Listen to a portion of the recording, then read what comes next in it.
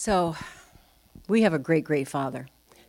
Tom started with Psalm 107, and it's where I was going to go, and I had to cut a lot of it out, but it was just to really, we need to praise Adonai. We need to thank him. He is our Father. Today's Father's Day, and we love the fathers, and we honor every single father here. Fathers are kind of shoved under the rug sometimes, and they really are the backbone of the family, especially a believing father. Somebody who loves the Lord and is moving in his ways. We should never take them for granted. And those who will be fathers and those who are spiritual fathers, it's all the same. There's something very special about the man of God, right? And we want to always appreciate them. But today I wanted to really talk about our Father in heaven. And to get there, I had to delete so much stuff. I said to my husband yesterday, I just don't have it together, and he's like, you had enough time. So it wasn't like I didn't have enough time, but it was just trying to formulate it so it was glorifying to God, and that I didn't jump all over and just give him the glory and give him the praise, and how blessed we are. His blessings are upon us. The goodness of God is upon us. And he is a father who disciplines, and he is a father who lets the refiner's fire come, but it's because he loves us and he's good to us, and we are his children, the sheep of his pasture. And we need to know that and understand it always so that we don't go into times of up and down, that we are steady in our relationship with Father God. And I had so much in my heart to share. I gave it 4 different titles, or 5. The goodness of God, the power of his word, the promise of his word, knowing the ways of God, and eating at his table, eating at the master's table. So they're probably going to leave it to Mariah to figure that out. But the Father's heart has always been, I just want to pray for 1 second. I just don't want to get ahead of myself. Father, I thank you, Lord. I thank you for your presence. I thank you that you were with us. You are still with us here. I thank you, Lord, as we declare your name, the angels are declaring with us. I thank you as we worship you, Lord, the angels are worshiping in heaven. They are not there and we are here. We are together. We are one. We are your children, Lord God, and you love us and you delight in us. You smile at us, Lord. You encourage us. You love us. And I just want to thank you, Father, and I pray that your word would have full effect in our hearts, that you would take my weakness and my inability to articulate what you put in my heart and bring it into the hearts and the minds of your people, your sons and your daughters. In Jesus' name, amen. In Genesis 17, the covenant was made with Abraham, and the first thing he said to Abraham is, I am God Almighty. That was the most important thing to know. I am God Almighty. And then he says, we're not going to go through the whole covenant, don't worry, but he says to him, he specifically tells him some certain things, and at the end of it he says, but you will walk before me and be perfect and blameless all the days of your life. And so we have a Father who loves us and disciplines us. He wants us to receive his goodness, but he wants us to be perfect and blameless, which is beyond our control. But he's doing a work in us today and forever. So then he gives them a promise. If you do this, I am your God, I am God Almighty, and you need to be perfect and blameless. He says the promise will be that I will exceedingly, abundantly bless you and your children. Isn't that an amazing God? He's a faithful Father. So the Father's heart has always been and still is to have a people who become his children. Those who love his ways, those who love his commandments, those who continue to seek him, trust him when he is silent, believe in him when we do not understand. He looks for faith in our hearts because it's there that we start reflecting his glory. It's there that we please him and start to grab hold of what seems to be out of our reach. He allows it because he is teaching us his ways and increasing our faith. Every father wants their children to reflect them if they've raised them right. Every father wants to see themselves in their children, and mothers too. But there's something about a father trains and disciplines and directs, and we think, is anything ever going to happen for the good for these preteens or teenagers or mid-20s, whatever they are, 40-year-olds? And yet God his word is established in heaven. Raise a child in the way they shall go, and in the way that they should, and they will never depart. And then they become like you. They start to speak like you. They start to teach their children the same things they didn't want to hear you say. So our Father in heaven wants us to reflect his glory. That's what he wants to see. He wants to see himself inside of our hearts and our minds. He wants to hear when we speak his words coming out of our mouth. Hebrews 11:6 says, "But without faith it's impossible to please him, for he who comes to God must believe that he is, and that he's a rewarder of those who will diligently seek him." He wants us not to just believe in him, but to know that if you believe in me, put your trust in me, I'm going to reward you. I'm going to answer you. You're following me, my ways. Don't worry. Have peace in the process, because his word is settled in heaven. And it will come to pass that as we diligently seek him, he will reward us, and openly. It says of Moses in Psalm 103, 6-7, "The Lord executes righteousness and justice for all who are oppressed." And then it says this in verse 7, "He made known his ways to Moses and his acts to the children of Israel." And there lies the difference between a people who want to know him and a people that just want from him, right? We want to know his ways. Moses cried out to know his ways. Moses sought him diligently. He cried out to know him more and to understand his ways. In 33:13 of Exodus, Moses says to the Father, "If it is true that you look favorably on me, let me know your ways." And he's testing the Lord. If it's really true, you say you're favorably toward me, then I need more of you. We can ask him of those things. "Let me know your ways so that I may understand you more fully and continue to enjoy your favor. And remember that this nation is your very own people. So if I'm going to lead them, I need to know about you. I need to know not just your commandments, I need to know your character. I need to know your heart. I need to know what is behind the things that you are telling us to do." And he needed to teach those things. So Moses was just as desirous to know him, his character, his thoughts, as he was to see his power. And he was willing to do it God's way. In Exodus 33:18-19, it says, he continues, and he said, "Please show me your glory." He wanted more of his presence, his glory. In the NLT in verse 19 says, "The Lord replied, I will make all my goodness pass before you, and I will call out my name, Yahweh." He declared his name. There's something powerful about the declaration, the words that we speak, like his word is established in heaven. The Father said, "I will proclaim my name, and I will reveal to you my character. All my goodness will be revealed to you." And that's not just for Moses, it's for us today. He answers his prayer and declares who he is. He declares his ways. In Exodus 34, 5-7 in the NLT, "Then the Lord came down in a cloud and stood there with him, and he called out his name, his own name, Yahweh. The Lord passed in front of Moses calling out Yahweh." Isn't that, just his name alone was a revelation to Moses. He thought it was just words. He just thought it was a particular sound, but Yahweh means so much more. His name has meaning. His name has depth. He says, "I am the Lord, the one who brings all things into existence. I am a God of compassion and mercy." There it is, right? He's not condemning. He challenges us. He purifies us.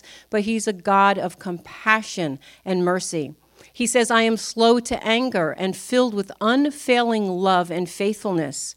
I lavish unfailing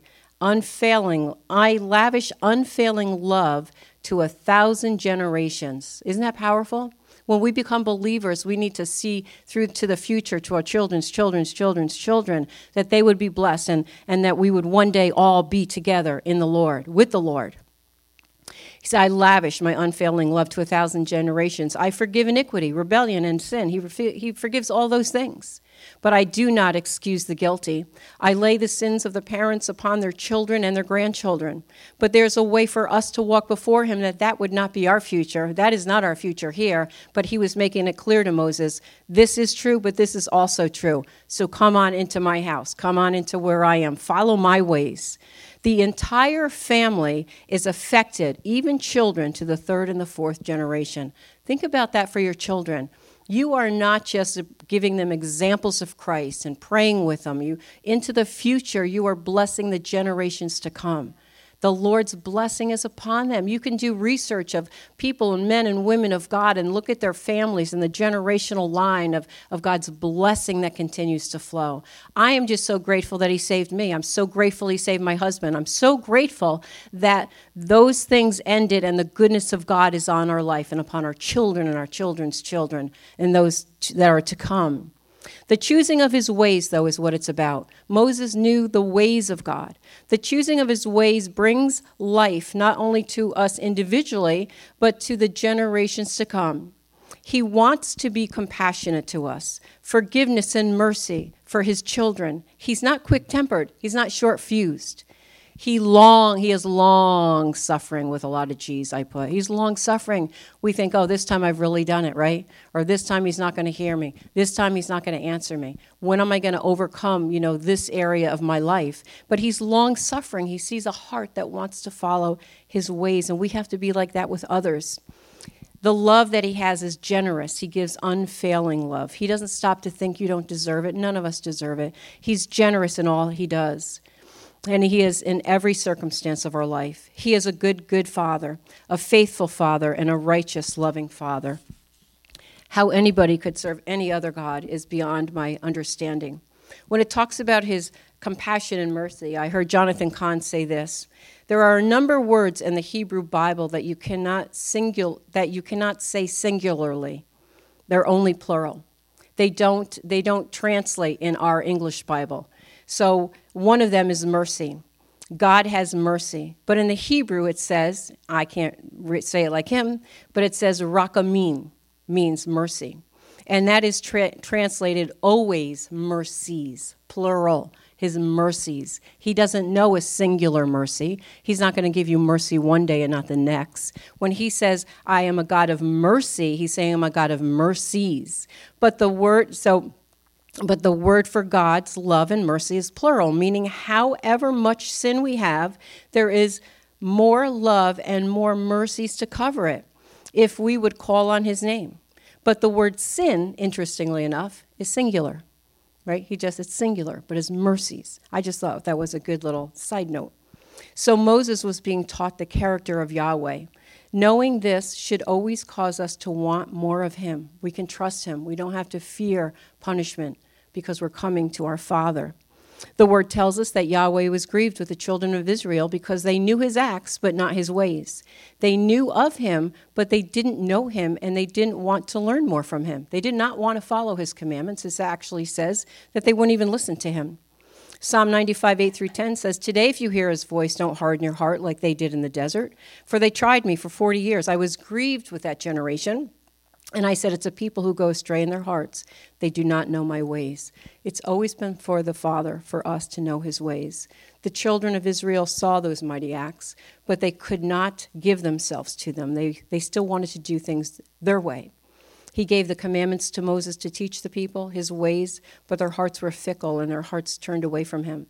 They wanted Moses to draw near to him, and they wanted just to experience the salvation, the deliverance. They were delivered from Egypt. That's what they wanted. They didn't want to be purified in the wilderness, but that's not us. I just want to amplify how he's a good God to those who are his. Jesus said, if you love me, you will keep my commandments. Love is tied to obedience and reverence. John 14 in the NLT says, those who accept my commandments, and this is in the New Testament. There are commandments in the New Testament. Those who accept my commandments and obey them are the ones who love me. And because they love me, my Father will love them. And I will love them and reveal myself to each one of them. So we are possessed by God the Father, Jesus the Son, and the power of his Holy Spirit. He's changing his church and bringing us into perfection because he said they shall be perfect, for I am perfect. I just want to read something in Matthew 5 here for 1 second. Did I write the reference down? He says, but I say to you, love your enemies and pray for those who persecute you. This is Jesus speaking. And he had given them all different kinds of areas to follow in their life. He says, so that you may be sons of your Father who is in heaven. To be a son and a daughter of our Father in heaven is to follow his ways. And then he says, for if you love those who love you, what reward do you have?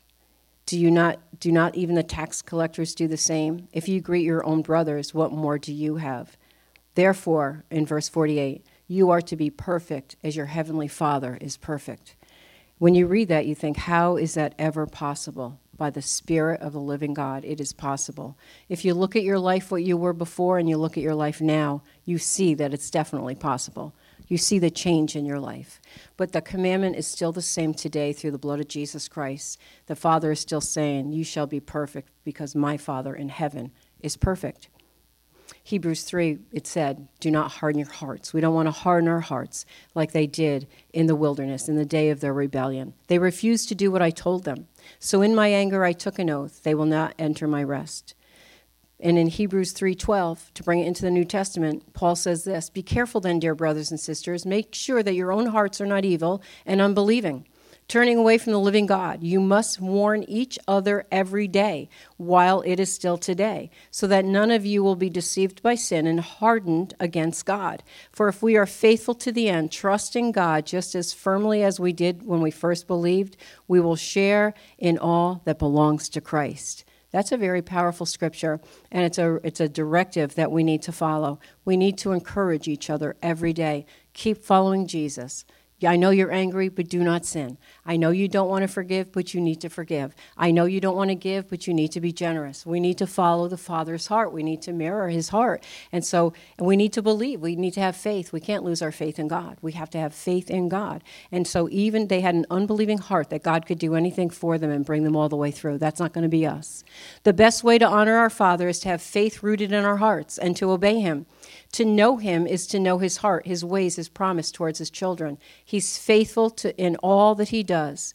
His life should be seen in us, and he is committed to working himself in us. He is the creator of all creation, the one who formed the earth and all it contains, who gave us life. He breathed his breath within us, and through the sacrifice of his Son, he has made us his habitation. We are his habitation.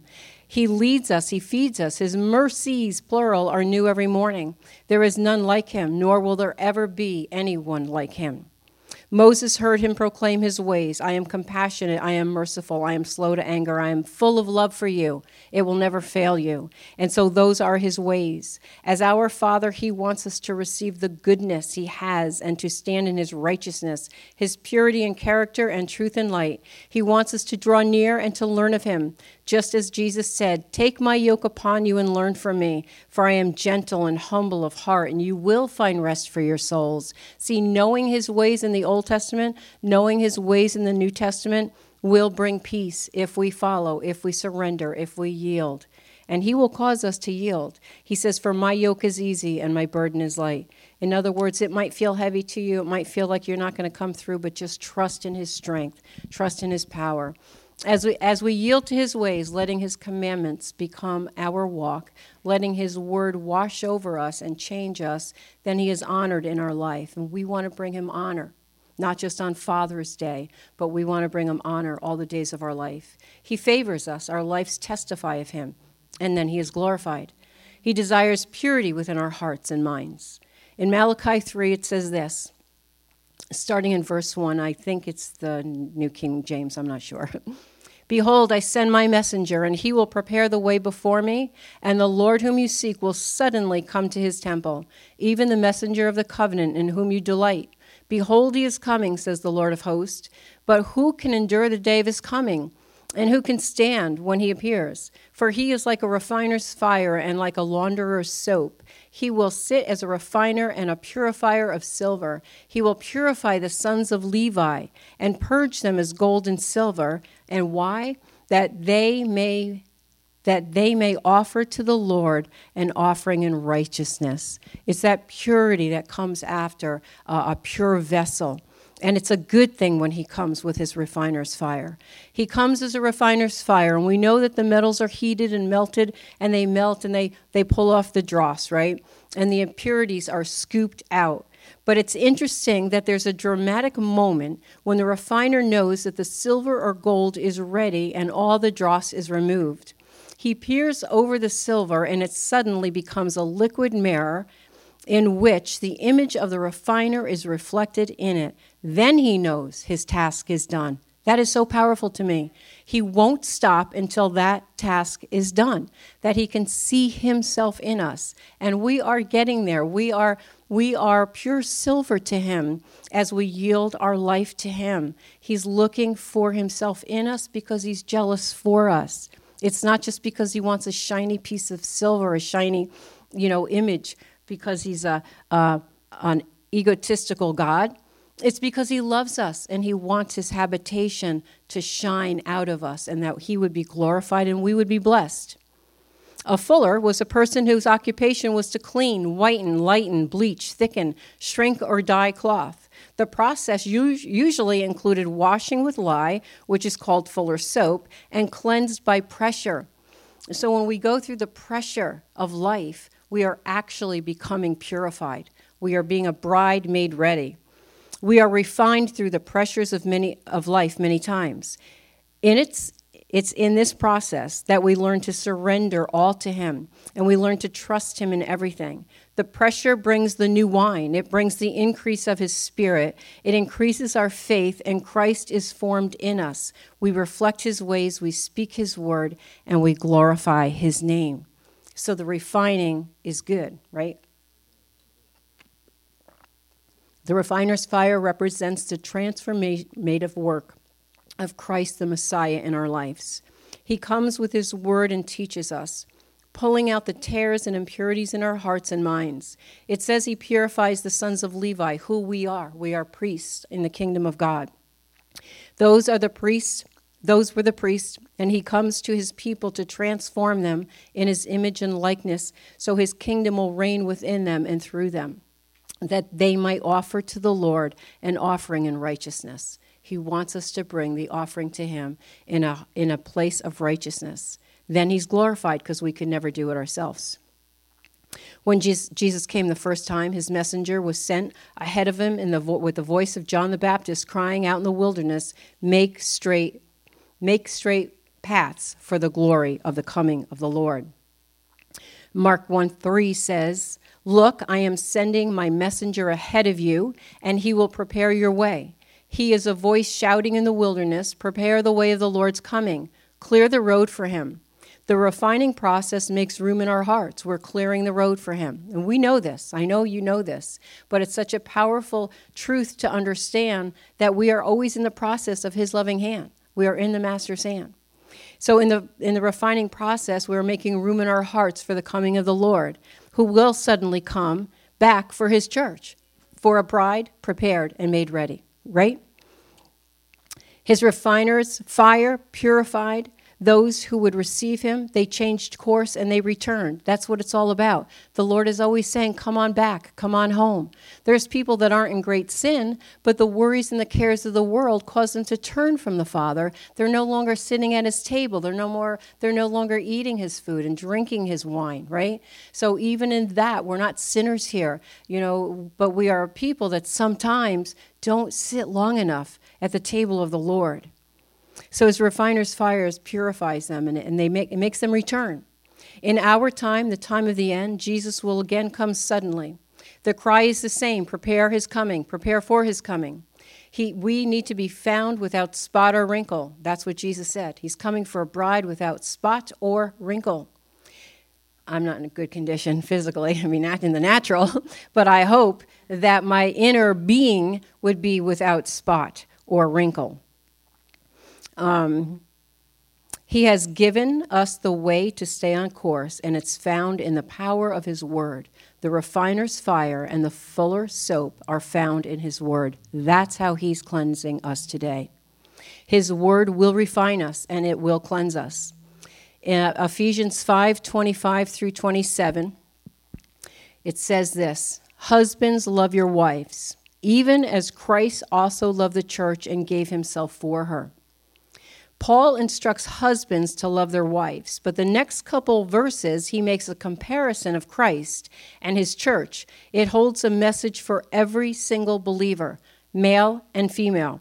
It instructs us in the power of the word and the power of our Savior. Many times we stop there in females and we're like, well, this does not apply to me. It very does apply to us. It is a truth, and he uses Christ as an example. All he says to the husbands is love your wives, but then he shows us what Christ did for us. Even as Christ also loved the church and gave himself for her.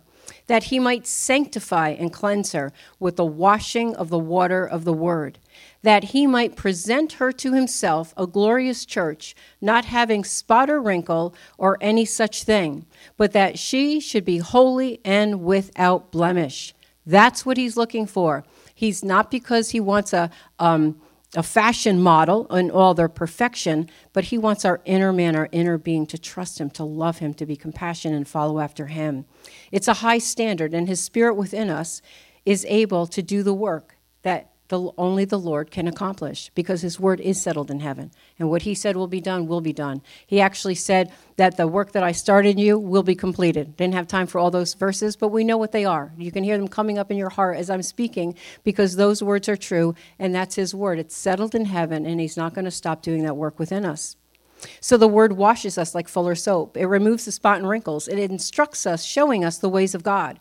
We adjust to its demands. We don't change it for our good or for what our opinion is or what we think.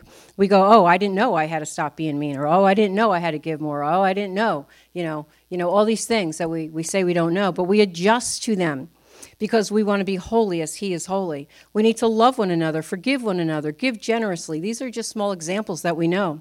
We need to speak blessings. We need to go the extra mile. We need to love the Lord with all our heart, soul, strength, and mind. We need to cry out to him, Lord, change us and make me more like you. We read these words and so many others, and we should stop and say as we're reading them, Lord, help me to love, help me to forgive, help me to sacrifice and serve you. Change my heart of stone, give me a heart of flesh. Your living word will have full effect in me. As I surrender to the love of Christ, it consumes our selfish desires, our pride, and any impure motive that hinders us from fully experiencing the abundant life that he offers. His word is mysterious in that as we read it and meditate upon it, we are changed. It's like the washing of the water of the word. I can't explain it. All I know is I'm different than I used to be. And how does that happen? You read the word, you ask him for your help, and all of a sudden you become, right? We become his children. So we need to not worry and stress about it. Just stay in his word, because his word is settled in heaven. His word is so powerful. And we need to eat of it, and we need to walk in it. Jesus gave himself for us to present us to the Father, holy and without blemish, that he might present her to himself a glorious church, not having spot or wrinkle or any such thing, but that she should be holy and blameless. Again, Ephesians 5 says that he's going to cleanse us with the washing of the water of the word. In Revelation 22:14, it says, Blessed are those who wash their robes, so that they will have the right of the tree of life and may enter into the city gates. That's pretty powerful.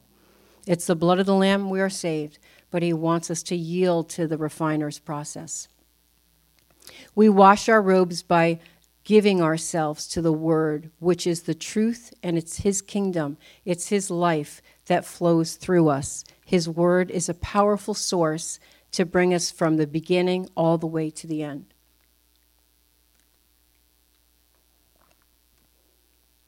And here it is fulfilled for us through the sacrificed blood of the Lamb.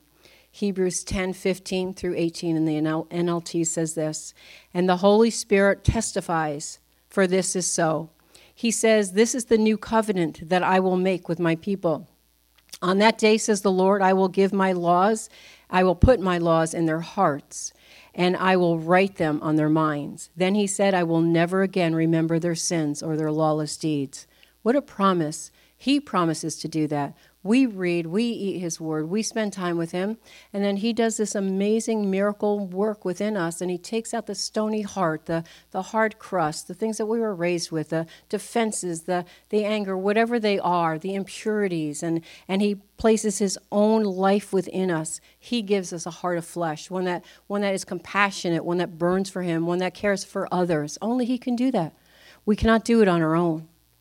And when the sins have been forgiven, there is no need to offer any more sacrifices. It's complete by the blood of Jesus Christ. When we allow his word to remove every spot and wrinkle, we are returning to the Father's table. We are returning to his ways. We need to be in the Father's house and feasting at his table, the living word. The Bible says, taste and see that the Lord is good. But how do we taste and see? How do we taste of him? We chew on his word, and it becomes faith within us, giving us revelation of his goodness, of his love and his mercies. His word many times is related to bread, right? He's the bread of life, and we eat the bread of life. Luke 15 in the NLT says this. We know the parable of the sower. We know, the prodigal. And we know that the prodigal just wanted everything his way, and he took the blessings, and he was really like the Israelites that just wanted the acts of God and not the ways of the Father, right?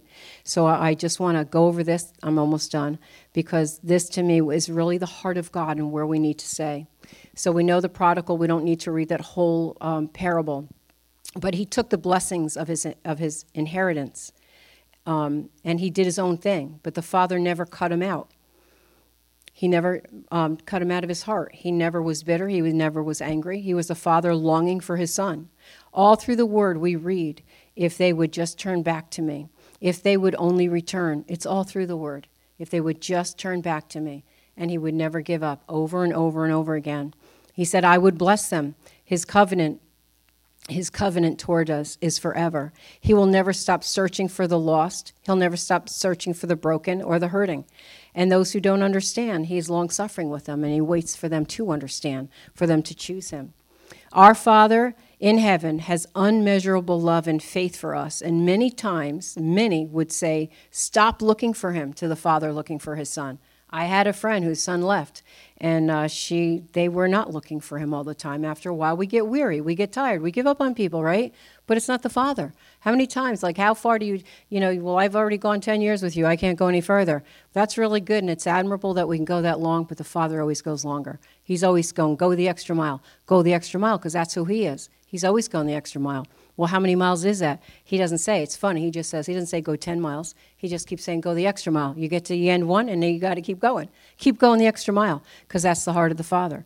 And so the heart of the Father is immeasurable, and faith, immeasurable, unmeasurable, I don't know if that's the right word, love and faith for us. Many, again, would say, why are you looking for him? If the Father knows that he is in the refining fire being changed. See, that's the difference. The Father knows that the wayward is in the refining fire. The Father knows that the Fuller's soap is attacking them. You can't run from God. So he knows, okay, you've left, you've taken your inheritance, you're partying with your people, you're doing everything, that you shouldn't be doing, but I know that that won't last, because sin only lasts for a season, only for a season. And then everything is removed, and all of a sudden you wake up and you go, what have I done? Right? When you wake up and say, what have I done? The refiner is right there, burning in your heart, telling you not to be hard, telling you to come back. Say, don't harden your heart. This is the chance for you to come back. That's what he does. So when the Father was looking for him and he left, he wasn't concerned. Our Father has faith in us. He has faith in himself for us, that we are going to come back. Their season will end, and then I'm going to grab them. And they're going to come back like a jewel, and they're going to lead many to righteousness because of what they went through. That's a loving Father. So he knows his Son will reflect his glory one day. So that's why he kept going. He knew in faith. It wasn't hopelessness. He knew he was coming back. So after the money runs out, after the great famine comes, and he's living with the pigs, and he comes to his senses, it says in verse 17, when he finally came back to his senses, and I think we started in Luke 15, in verse 17, when he finally came back to his senses, he said to himself, at home, even the hired servants have food enough to spare, and here I am dying of hunger. I am going to my Father's house. I couldn't read that without it gripping me, because that's what we have to understand. We need to understand that those that we're praying for our own lives, we did that. We went back to the Father's house where there was an abundance of food. Not only did he know that he had to go back, some would say, well, of course he went back. He needed to eat, but he had a revelation of the Father. That's what I see in this. He had a revelation that in his Father's house there was an abundance. There was more than enough. I'll go home to my Father, and I'll say, Father, I have sinned against both heaven and you, and I am no longer worthy to be called your son. Please take me in as a hired servant. See, that's how the enemy wants us to feel. You can go back, but you're going to be low. You're going to be, you're not going to be where you were with God anymore. This is where you're going to stay. And he speaks to us. And he was willing to even to speak that to the Father. He wasn't concerned it was a lie, but he was repentive. He said, the fires, I've been through the fires, I've been through hell, I've been through the refiner's soap. I just need life. I need to come back to your table. And in verse 20 it says, so he returned home to his father, and while he was still a long way off, his father saw him. He saw him coming. And this is what it says, a perfect picture of what Moses saw in the Father. He was filled with love and compassion. Love and compassion, the abundance of it. He ran to his son, he embraced him, he kissed him, and his son said to him, Father, I have sinned against you, both heaven and you, and I am no longer worthy of being called your son. But what happened was he had instant restoration. There was no, we're going to read the next verse. He didn't have to have a talk of what he did wrong. He didn't say, well, come over here and let me reprimand you for a day or an hour and put you in time out, right? He instantly, his father said to his servants, this is what he said, instantly. No condemnation, only love. He didn't belittle him. God Almighty is love. It's beyond our comprehension. He saw the silver in him. He saw the purification. He saw that it was real. And the father said to his servants, I love this. I think it's in the NLT, uses this word, quick. I love that it says quick. I looked in other versions, but it really applies to that. The father didn't hesitate. He says, quick, bring the finest robe of the house and put it on him. Get a ring, put it on his finger, and sandals on his feet, and kill the calf we have been fattening. We must celebrate with a feast. For this son of mine was dead, and now he is returned to life. He was lost, but now he is found. So let the party begin, right? And the whole house began to celebrate. Except for the brother, we won't go into that. But it's a perfect picture of God's compassion and God's love. That's why I wanted to end with this, because he is a God of mercy, he is a God of compassion. We need to see him like that. We can't fall for the lies of the enemy and say, oh, I messed up, or I didn't fast enough, I didn't pray today, I went 2 days and I didn't do this, or I didn't do that, right? The enemy's really good with that. You're hard on yourself, or you're mean to somebody else, and you have all these things, but when we turn to the Father, we come back to his table, where the food is, where there is life, it's instant, it's quick. And not only did he sit him down and respond to him quickly, he gave him back all his authority. It said when he came to his senses, he ran back to the Father's table. He ran back to the Father's house. So many of the Lord's people have wandered from the Father because of life's circumstances. They carry the weight of the pressures from the world. They have sickness, they have fears, they have arguments and worries and doubts and unrest. But instead of staying at his table, they try everything else in their own strength and power. It's only in his house, at his table, that we have peace and that we can receive his nutrition. The faith finally returns, the anointing returns, the revelation of his abundance is seen. We come to our senses and run home. We run to the Father's house, because when he came back to the house, he gave him sandals for his feet. He gave him the ring of authority that belonged to him. He gave him everything back. He lost nothing. The enemy's a liar. You don't come back and lose anything. You come back and you gain everything, and then you gain a voice to speak to others, and you say to them, this is our call. We need to be saying to somebody else, come to my Father's table. You need to come to the house. I don't think that you could have had a stranger come in and listen to that worship, and the power of God could not touch their heart. They might walk out not having understanding, that's fine, but they're going to have something stir inside of them. His word is, faith is going to be deposited inside of them. That's what the Father's house does. That's what happens when we come to his table alone, and that's what happens when we come to his table corporately. We need to melt the hardness of our heart and get into that place where we can be refreshed and we can be saturated with his power and his goodness and his love. So whenever we find ourselves, the answer is always at the Father's table, to eat of his bread and drink from his cup. The washing of the water of the word, his word is found as we read his word. As we read it and we let his ways be imprinted in our hearts and minds, it's at that place that we are sitting at his table. The love and mercies of the Lord Jesus Christ is beyond human comprehension or understanding. In the parable of the prodigal, the father came quick. Quick, he said, give me the robe. He gave him a robe of righteousness. He was no longer in sinner's rags. He was wearing now the robe of righteousness, covered in the blood of Jesus. Put the ring of my authority back on his finger. When he gives a command, you need to follow it. This is my son. He says, quick, get the sandals for his feet. His walk will be filled with the covenant of peace, right? Let your feet be shod with the preparation of the covenant of peace, right? That's part of the armor. He gives his sandals back to him. His walk will be different. It will be filled with peace. His walk will be after him. And then he fed him meat, what I love. He didn't give him milk to start all over, right? Like, what does Paul say? You're still drinking milk. You should be having meat by this time, right? You need the nutrients of it. There needs to be something solid. Even if you're a vegetarian, you need to hear this word. Because the truth is, we need the meat of his word. We need to understand, forget the milk. You're not coming back and starting all over. That's what he was saying to him. He said, feed him meat and a fattened calf. Celebrate, because I will remember your sin no more. For my son has come home. How powerful. We have come home, right?